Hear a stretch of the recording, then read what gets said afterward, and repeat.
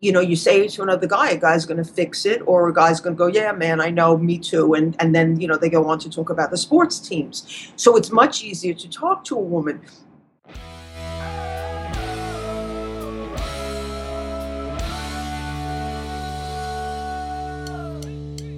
This week, Dr. Karen Sherman shares her rules on having opposite sex friends. Stay tuned.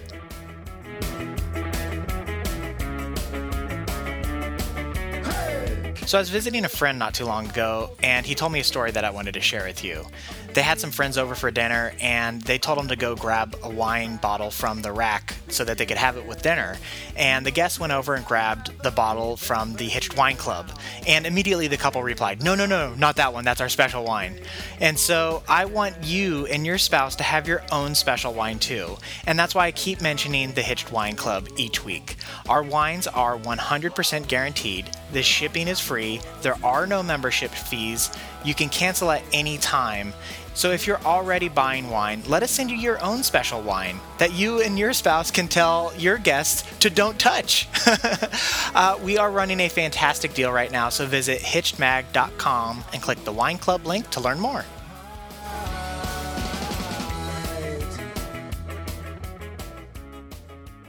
Hey everybody, welcome back. This is Steve Cooper, editor-in-chief of HitchedMag.com. I am joined once again by the original Dr. Karen Sherman. Hi, Karen. Hi, Steve. So we have a very interesting topic today, one that I'm sure pretty much everybody can relate to. So what it is we are going to talk about how to maintain a healthy relationship with opposite sex friends. Mm-hmm. And I've actually heard we have an article about this topic on our website. I should throw that out there right now with a couple tips, but it's from a different person, and so I'm very interested to hear your insights onto this. And then just from anecdotal experience that I have seen with my own two eyes, I know people where they are very uncomfortable with their husband or wife having any type of opposite sex friendships. And, although with the understanding that people will have those friendships, but there are hardcore rules surrounding those.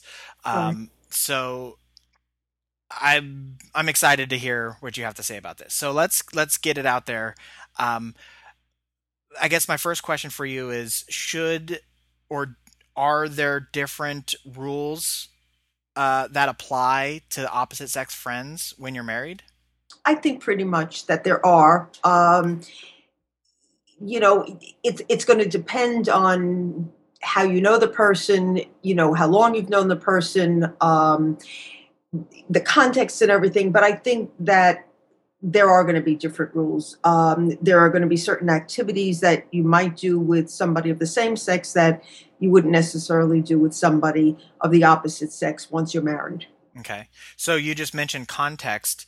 How does context of the relationship matter? Okay, so, if you've been friends with somebody of the opposite sex all your life, you've grown up with that person, this is somebody you've known your whole life, and you're not likely to want to give them up just because you're getting married. So I think that they sort of, come with, so to speak.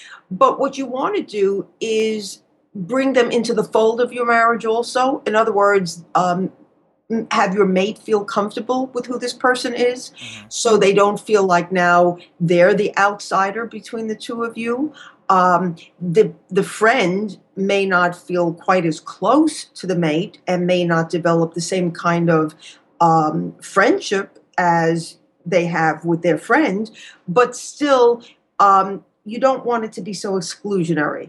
If the friend, the opposite sex friend, has a partner, maybe the four of you could go out together. So again, it doesn't feel so exclusionary to either person. Now, if the opposite sex friend is somebody that you've met at work, that's a little bit more dicey. And I think that the rule there. Why is that? Well, because first of all, the context is different. You've met them at work. You're sharing a workspace. There's a lot being written about work spouses, Hmm. and you're spending a lot of hours together. You're sharing a lot of stressful situations together, and so you've got to set very, very careful boundaries. If you have a work spouse, but that's like another whole conversation. So So, is it because there's like that day in day out close mhm, proximity? sure, Whereas if even if you had a friend that you grew up with your entire life, and I actually have a person like this in my life, um, and we hardly see each other though, even though they're a lifelong friend, right. because I mean, everybody's got these busy lives. I have some amazing friends that I don't see nearly as much as I would love to, because even if I'm free, they're busy, Right. or when they're free, I'm busy. So Right, but then you get together with them, and it feels like, yeah. where did 3 years or 5 years go to? Because there's that closeness that you had growing Mhm. up. So Whereas the coworker is with you all the time, every that's right. day. Yeah. That's Okay. right. Right. Okay. So, I mean, maybe we can do a segment sometime on the work spouse, because that's a very important discussion as well. But Okay. going back to this, so it's a very total, it's a totally different kind of context. Um, And so, as I said, if you've been with this person your whole life, you're not going to. I would hope that the mate, that the spouse, feels secure enough that they're not going to say, you've got to get rid of this friend. That would really sort of be kind of unfair. But you also want to make it very clear that your mate is your first priority, and that you sort of introduce the two people so that your mate feels comfortable with this friend. I like that aspect of bringing them into the relationship, because you're right. If you and this person, particularly if you have been friends for a really long time, your spouse will be the newer partner in that relationship, Right. and so they will have that exclusionary feeling, because they won't be in on all these inside jokes that you Right. can only have if you grew up with that person. So Correct. that makes a lot of sense. Now, what about if you had dated this friend before? I'm assuming that might add a little bit of Yeah. tension.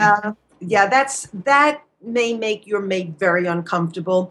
And I think at that point, if your mate said, I'm really not so thrilled with this relationship, you might want to keep it where it's really just like where all of you go out together, or where go out, as I said, as a foursome, but not where it's going to be that it's ever going to be a situation where it's just the two of you together. So, I mean that makes perfect sense. But does it matter though that you did go out before, but it didn't work, and so that kind of like, it's almost like, well, we tried it, it didn't work. We know it doesn't work. We can just take that off the board because it didn't pan out. Or is it like there was an attraction there, so there's always going to be an attraction there, You're going to kill even if we're it. not compatible? It depends, Yeah. like, did you go out when you were 14, and you just went to the junior prom together and it was a good yuck yuck? Or did you go out when you were 17 or 18 and there was some intimacy? you Got it. know Yeah. so it's very hard. I can't just say a hard and fast rule. It depends on what the circumstances were. And why did you break up? Did you break up because you each went to college, and you were not going to have a relationship from far away? You got to know what the particular Yeah. circumstances are. You and your nuances. Sorry. Sorry. you know No, I actually love it and appreciate all the nuances, because I feel like that's what makes this podcast special, is that we don't talk in these blanket statements that applies to no one, because it tries to help everyone. Yeah, and of course, what I'm going to say is that the best thing, of course, is for a couple to have a discussion, so that if one mate feels uncomfortable, if you talk about, okay, what is it that makes you uncomfortable? And you talk about, well, the fact that you did date her, but the only reason that you didn't continue to date her is circumstantial, that, her family moved away. Hmm. And if her family hadn't moved away, maybe you'd still be dating her. So again, it's coming back to this being open with each other. and really hearing each other so that you can understand what's going on, as opposed to absolutes. No, I don't want you to see this person, or don't tell me what to do. Yeah. You've got to get to what's underneath the feelings. And I think you can add another wrinkle into this whole conversation when you start talking about social media and being able to dig up these old friendships that probably would never have happened before if they moved 5 states away, kind of a thing. But now it doesn't matter, right? Like, I grew up with this person all the way to high school or something, and or maybe even I went to high school with them and then we moved different, separated, but it's just a quick search away to find that person again. Yeah. Yeah. I will share with you that right now I'm in the midst of planning my high school reunion. I won't tell you which one because I don't want people to automatically know how old I am. But it's a real kick finding people and talking to them. And just that novelty alone gets your juices flowing. So you could very easily mistake that when you're finding somebody that you might have dated in high school and think, oh, wow, look how exciting this is. Whereas it's just the excitement of reconnecting, but you can misconstrue it and think it's something else if it was, somebody that you actually, were dating back in high school. Yeah, So that's a great point, because I think you're right. I think a lot of times people mistake interest for just that general excitement, or because I also suppose it depends on where you are and the happiness of your own relationship as well. I'm well, guessing that even plays if a your role. relationship is happy, we know that novelty, really is an important element. So here you talk to someone that you haven't spoken to in a while. It's like, wow, how are you? Really great. What are you up to? And that's immediately a real up. Hmm. Yeah, sure. Okay, so this next question, and I don't know if this might depend on the gender of the spouse, Mhm. but is it okay to talk about your relationship with the opposite sex friend? That's a slippery slope. Okay. I think if you talk about your relationship in positive terms, that's okay. But I think that if you start talking about the problems and the trials and tribulations you're going through, and the friend has, a good ability to listen to you and be empathetic and all, that could start to lead to trouble. Okay. Now, like I said at the beginning of this question, does the gender matter? Because for women, I feel like it's very easy for women to talk to their female friends about relationship stuffs, and I think it's a little bit more difficult for guys. Um, and so the outlet for guys, I think, is a little bit tougher. Um, does that weigh in at all? So, wait, are you saying that guys can't talk to guys, so they need a woman to talk to? Yeah, kinda. Yeah. I mean, not they don't need. I wouldn't go that far, but I would just say that I'm thinking just in personal experience. Like, there's probably fewer guys that have the friends that they would talk about Yes. their relationship about, whereas they probably have more women in their life that they'd be willing to have those conversations. Yes, I agree with you. And I think that that's a slippery slope.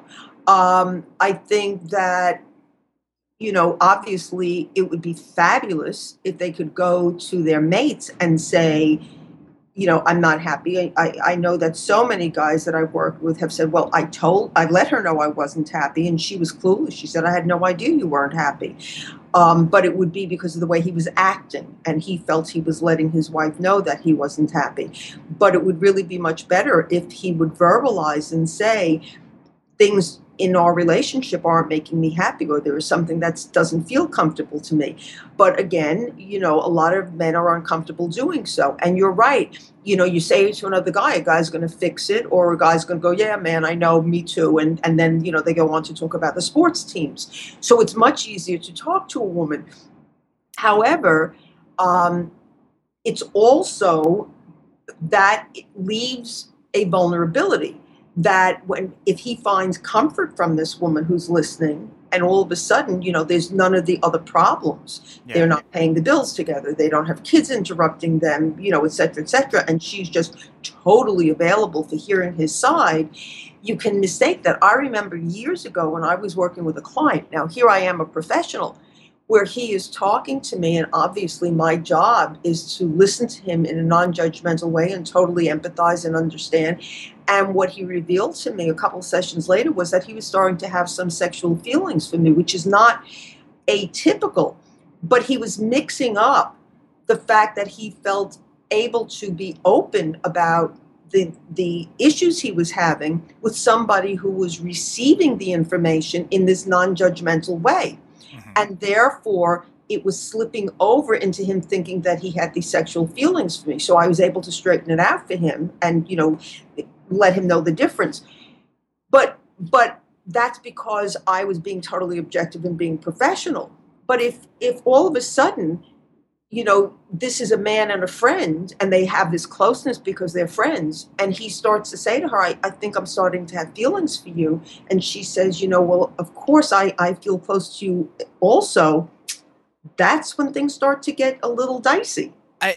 Does the circumstances of that type of a situation matter where your friend is in a good, stable relationship, or is it that idea of this level of novelty and excitement has been brought into the relationship, so all bets are off. You don't know how this is going to play out, even if the friend is in a perfectly happy, satisfying relationship. I think that's a really good question, Steve. And I think that, if the gal is in a very good, solid relationship, and if she herself has very good boundaries, then it's not as likely to happen. But, do you know that going in? Yeah. you know so I think it's chancy, and obviously, so the next best solution would be to go talk to a therapist, but I mean, we know that even sometimes that goes off kilter. Yeah. um, Yeah, um, so I'm sorry. So I don't want to beat this point to death, but I do want to ask one final question about this particular topic. When you ask, I guess a lot of men and women want that opposite gender perspective. So let's say I need a, like, I can ask my girlfriends about this, or I can ask my guy friends about this, but they're going to give me the guy answer. right, I want to know, like, I'm having trouble communicating with my spouse, therefore I need that female or male voice right. to have a more honest assessment of it.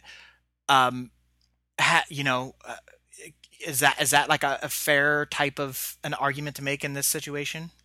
Yes, but you see, I think you and I, as you just phrased it now, I had two scenarios in my head. So there's one scenario where you say, I just want to throw this past you, like, as a woman, what do you think of this? And that question sometimes could even be asked like when you're all out to dinner together, like, Yeah.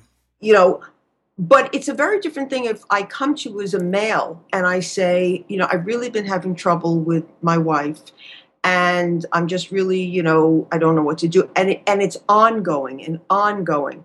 And then over time, he's now going to this friend on a regular basis as opposed to going to his wife or going to a professional. That's where I see it starting to get difficult. So it's really how you frame it, the circumstances, that sort of thing, that can Yes. kind of Yeah. change how the response to this question. Yes. Okay. Okay, so we kind of touched on this a little bit earlier, particularly with old friends and things like that. But what if your spouse doesn't like the friendship? It's making them very uncomfortable, even though, uh, like, this is how you and your friend have always been, let's say forever. And your spouse is just like, I don't like you hanging out with this person. It makes me very uncomfortable. Um, I want you to stop seeing them. I want you to cut it off. Well, a relationship really has to be one where you're attending to both people's needs. And if this is a long standing friend, then I think some kind of compromise is going to have to be worked out where you come up with certain, scenes or scenarios or situations that will allow the person to continue to see the friend, but which will also not make the mate too uncomfortable. Um, you know, if the person is so unbelievably anxious and miserable and it's really interfering, I think that has to be paid attention to. But on the other hand, to just, we've got to look at what's the jealousy level. Is this person jealous across the board of everybody? Is it a harmless thing that they speak on the phone, once every 6 months? Hmm. So again, Steve, we've got to look at the nuances. Yeah. And I think that the best situation is one where you try to take in the needs of both people, that you don't want to say, well, it doesn't matter if you're uncomfortable, the heck with you, I'm going to do what I want, this is my friend.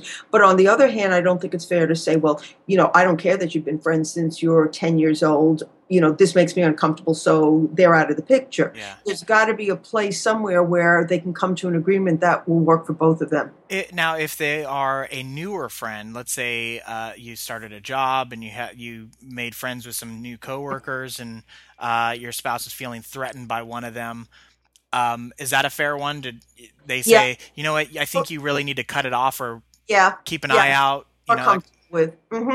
Okay. So in that case, it's like keep your spouse happy, keep the barriers up. Yes. Yeah. Okay. Okay, and then my final question for you.